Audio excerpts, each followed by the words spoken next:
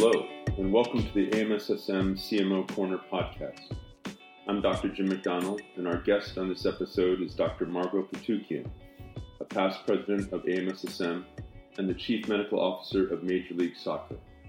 Our conversation took place in July of 2020, just days before the start of the MLS's Back tournament in Orlando, Florida, and we talked about her role as CMO in this unique season, the most rewarding parts of her position, and much more. What's your current job right now, Dr. Patokian? What are you doing that's keeping you so busy? Well, I have two jobs. So my day job is the Director of Athletic Medicine at Princeton. I'm one of the team physicians there, head team physician there. And that's still my full-time job. I am a consultant to Major League Soccer. I've been working with them for several years, and just a year, it'll be 2 years in November, but I was named the Chief Medical Officer. Congratulations. So 2 years ago, November. This coming November will be 2 years as the CMO. Prior to that, I was a medical consultant for a few years. Wow. Okay. So you're the Chief Medical Officer now, Major League Soccer. Yes. And I actually want to get back to the Princeton thing too, because I can only imagine that would be its own unbelievable job this summer with the COVID epidemic. But really, challenging for our student athletes, and we just actually got word on what the university is going to do for our students today. So definitely a little bit challenging for our student athletes. Yeah, I have a good friend whose daughter was a senior track runner and was really excited about the season this spring, and it was over before it started, as you know, and it'd be very interesting to see how all the universities navigate this coming up. But I have a good friend who's the medical physician at Bennington College, and just hearing his travails this summer of how much work he's had to do during what normally is sort of a little bit of a slow time is it's extraordinary. Right. But now, on top of this, you've been juggling Chief Medical Officer of a totally wacky season, right? So what does MLS the season look like? Like, where is it happening? What are the dates? What does it look like, the season? Well, we had just started. We had actually gotten some games underway, and then the pandemic hit hard, and we had to shut down just like every other professional league. And with that, obviously came a time of trying to figure out what's COVID, what are we doing?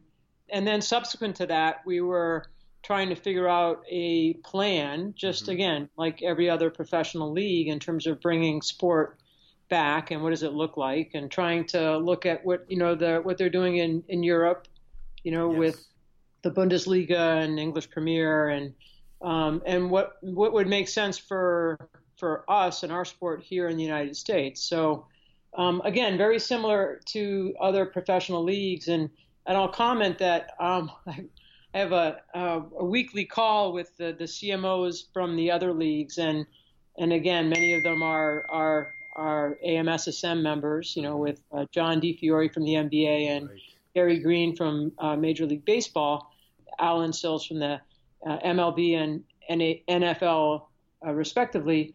And, we've really been working together collaboratively and sharing ideas, sharing thoughts, sharing, what are you guys doing with this? What are you guys doing with that? And our protocol, we actually wrote up a combined protocol that we worked on and shared with our respective commissioners and our ID experts for each league, and sent it to the CDC and got some edits from them, and sent it also to the White House after the White House actually invited us to have a conversation. So we've been doing a lot of that. But, as you know, with professional sports, a lot of times the medical is not necessarily the ones making the decisions in terms of what you do. And so the initial plan was to have a tournament where we would move down to Orlando, be in a bubble, have a 14-day quarantine there where individuals would have, individual training.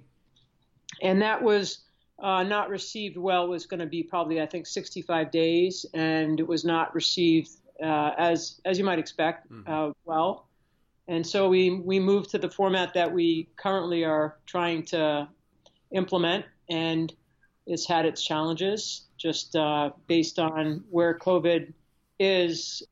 Not so much in Florida, believe it or not, but what's going on with COVID around the country. I see. You know what I mean? Yeah. So I do think that the environment that we've created in Orlando is actually quite safe.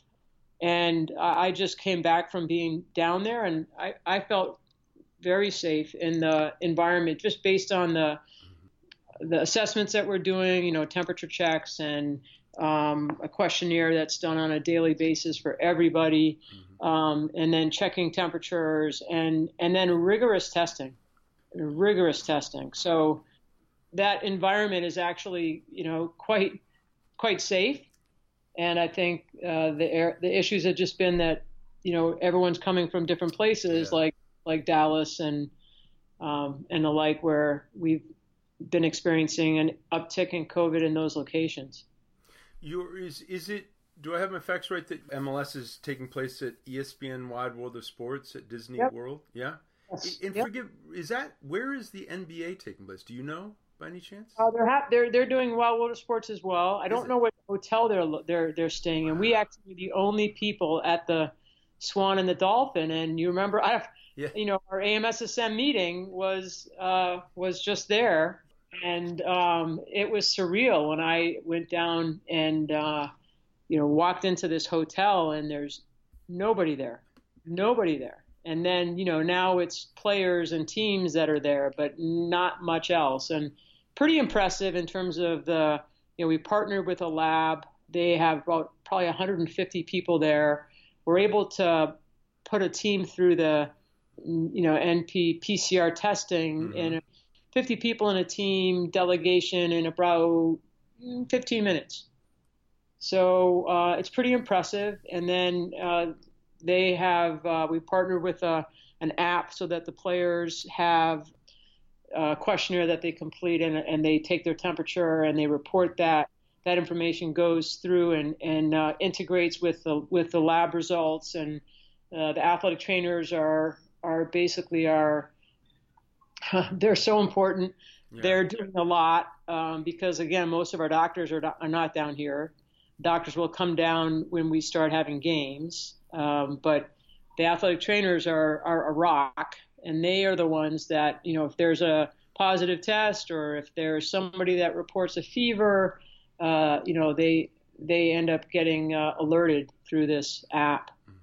So it's pretty impressive, and we'll see. We've had our share of issues, as I imagine most of our anyone that's interested in soccer will have seen that, there are some issues that we've been having with the beginning of the tournament. But we, literally have had, we're hoping to have 54 matches in the tournament where, thus far we've had, I think, I'll give you the July 4th totals. In terms of, we've had about 2.3% of our players test positive, or 150. So I think those numbers are, pretty reasonable compared to some of the others that have been out there in terms of other professional sport. Do you forgive me, does MLS have a lot of players coming from overseas? Oh, yeah. Yeah, I don't know the numbers, but it's a pretty diverse, there's a lot of diversity within the league in terms of the players and the staff. So most everything that we do, we have to put in, English, French, Spanish. We all are always having to find translators for all the different, diversity that we have. Have most of the players been on board, or have some not? Maybe I'm thinking also coming from certain countries not been allowed to come, or pretty much all the teams going to be there as they were configured back, say, in March when the season started. Yeah, most of our players are here. We've had probably 10 to 12 that had to get in and/or had to quarantine when they were to get back into their market prior to coming to Orlando. But and I don't know the true sense of what's going on with the players. I think obviously we've had some cases, and then social media takes off, and so there's certainly. I mean, these are young people that are some of them are immortal, and they're risk takers, and others are apprehensive, and some are older and have kids and families, and So there's the full gamut, and I think it's probably similar to what we're seeing at the collegiate level, and with other elite sports, is just there's a whole gamut of situations. And the hope is for them to stay on campus for the entirety of the month or so of the tournament? We've tried to create a little bit of a protected environment where, before coming down, everybody has to get tested twice. We're 24 hours apart, 3 tests within 72 hours of their travel. They arrive and they have to get tested again. They're in quarantine until they get that test result back. And then there's a cadence of testing that's every other day, although once someone is tested positive, we're basically switching to testing every day for the first 7 days or whatnot. So there's a aggressive cadence of testing. There's all the health hygiene measures that you could think of are in place in terms of limiting the number of people in elevators and the screening and the temperature checks, et cetera. And we actually have our own little triage set up for if an individual does test positive or is not feeling well. There's, we're trying to integrate them with the club chief medical officers. So many of whom are AMSSM members. So we're trying to have them as involved as we can from afar. They're still the ones that are making all the return to play decisions for individuals that have tested positive or individuals that have other issues that, we've had an appendicitis, we've had a couple of key issues, we've had anaphylaxis today. So allergic reaction with anaphylaxis. So, we've had our caveat. I think we had 2 concussions in practice today, and it's kind of like a World Cup, right? You got 20, eventually not all the teams are here, but in the next few days, everyone will be here. We'll have 26 teams here. It's funny when I was listening to you talk about that, because I was thinking, yeah, of course, normal injuries, normal sports medicine goes on while this novel coronavirus sort of sucks the oxygen out of the conversation, for all the other stuff that we do. It put me in mind. I just wanted to circle back, and I don't know if you're able to answer this question right now with coronavirus, like just staring us in the face, but going back to, you've been CMO coming this November for 2 years. Prior to the coronavirus, if I said to you, what might be the most challenging and rewarding aspects of your position as a CMO of a major, of a professional league like MLS?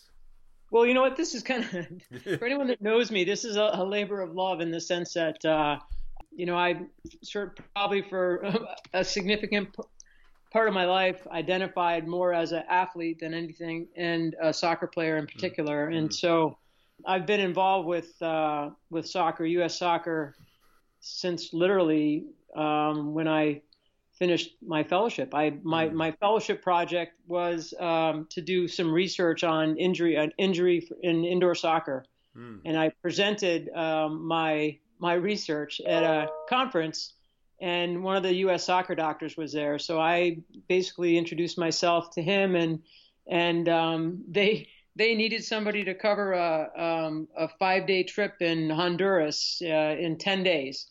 So I called my boss and said, can I do this? And so I started working with U.S. soccer, and I've been, fortunate to have a good experience as a team physician at Penn State for 11 years, and then came to Princeton in 2004. I've worked with the NCAA and the Competitive Safeguards Committee, had some roles as in terms of research, and have interests, as you know, in terms of concussion. And, I'm an internist. I've always liked cardiology. That's sort of an area of interest as well. And then more recently, mental health. And so to some extent, I think when I interviewed for the job as a medical consultant, it was, I've certainly had a commitment to the sport. A lot of my research has been in soccer, but I kind of felt like the primary care sports medicine package that I kind of brought to the table was one that would serve the league well in terms of having some expertise in a lot of those areas that I think all of us as primary care physicians serve well, right? And then, when I, initially the major things that we were thinking about when I was asked to take on the role as CMO, concussion, cardiac were the two main things that we would deal with. But my ask actually was, I think one additional consultant that we should consider is infectious disease. Over the course of my first year, we had 3 different situations that were all infectious disease related where, I know I'm an internist, but it's just like a little bit out of my, my wheelhouse. And so we had we had the plague and prairie dog plague, and we had encephalitis, and we had just, a couple of weird things that were, having to tap into the departments of health in the areas where they occurred. But then when this happened, it obviously has taken us all by storm. We're learning. We've had our first situation where we made the decision based on the expertise that our sports cardiologists around the country provided us as it relates to COVID and cardiac. And so we made the decision, I think, as all of the leagues have, to, if there's an individual that tests positive, we make the decision to do the EKG echo and a high sensitivity troponin. And we've had our first case where we've had an individual, when they had their echocardiogram, even though they're asymptomatic, had a 10% decrease. And then when we followed that up with an MRI, had an EF of in the 40s. So, we're learning. And the other thing that we're learning that I don't think I've ever seen is, and I wish the testing platform and the performance of the tests were a little bit better. We've had a lot of individuals test, positive, then negative, then positive, and negative, and they don't make any sense, right? And so that's been an area where it's just, and if you think about it, what other situation would you ever continue to do testing on people? It's like when you make the diagnosis of a disease, it's like, all right, we're done. We have our answer, and you don't continue to test them. We're learning that too. There's an extraordinary intellectual challenge, among other things, that this poses, this novel virus. And I mean, it's almost like if we were all getting kind of sort of complacent about concussions, whatever, it always kind of, they're like sifting through the fine details of a very important issue, but like, my God, this has just exploded so much. I mean, as you're touching on, I'm aware in my own smaller world, like anticipating having to deal with lots of cardiac clearance this fall, and in our hospital system, partnering with Ohio State University across town, we've developed a protocol. Like, these are the people we're heading off to cardiac MRI. These are the people we're going to stick with just echo. We've got a whole thing going, and it's and it was run through by the guy named Kurt Daniels, the cardiologist, through an IRB. So it's already ready made to turn into research, to be reporting as we go along to see what are the best practices. It's fascinating. That's exactly what, we have an IRB in as well. And again, we're learning, and hopefully we'll be able to help everybody else. And I think that's what we're thinking as it relates to all the professional leagues. And, I think that collective, it's our best effort, right? So no one's saying that we know any more than anybody else. I certainly don't. But I do think that it's our best effort to put something together. I mean, MLS is it's a fantastic organization. Part of the reason I work so hard is just the incredible. I mean, the commissioner is amazing. A lot of the executives, I've just never seen so many people so passionate about what they do. And literally, the commissioner will say, like, if we need to shut this down, we'll shut it down. Safety is our number one thing. It's not about making money. It's really the health and safety of our players and our staff comes first. So, I mean, it makes it easy to work with others in that organization. And, we're in our medical staff. We have two, one guy, former player, Jeff Agus, is, leads our department again, as I'm a consultant, and he is unflappable. Mm-hmm. And then we have a couple of athletic trainers. We have a PTAT, John Gallucci, who helps me out. But Natalie, Kyle, Joe, the others that are working in our medical group, they're working really hard. So it takes a team, and we're doing the best we can. Well, honestly, I do hope that we all see each other in San Diego at AMSSM. I know that's it's not a foregone conclusion the way this thing is going, but I guess even if it is virtual, I'm really looking forward to hearing more about these stories, and as we learn more about this, looking forward to some of those, some of that data that's coming from MLS, right. NBA, et cetera.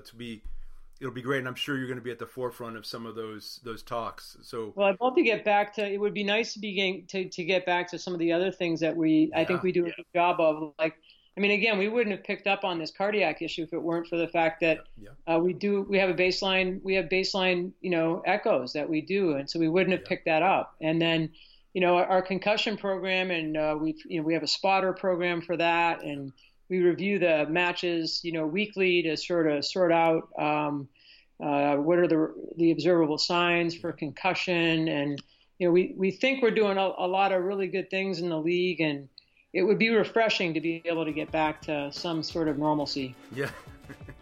Well, thank you so much for your time. You've been a champ working with me on coordinating this, and I know you've just had so many balls in the air. So thanks so much, Margot. You can find the full transcript of this conversation in the Sideline Report newsletter on the AMSSM website. Thank you for listening, and we hope you will join us for the next episode of the CMO Corner podcast.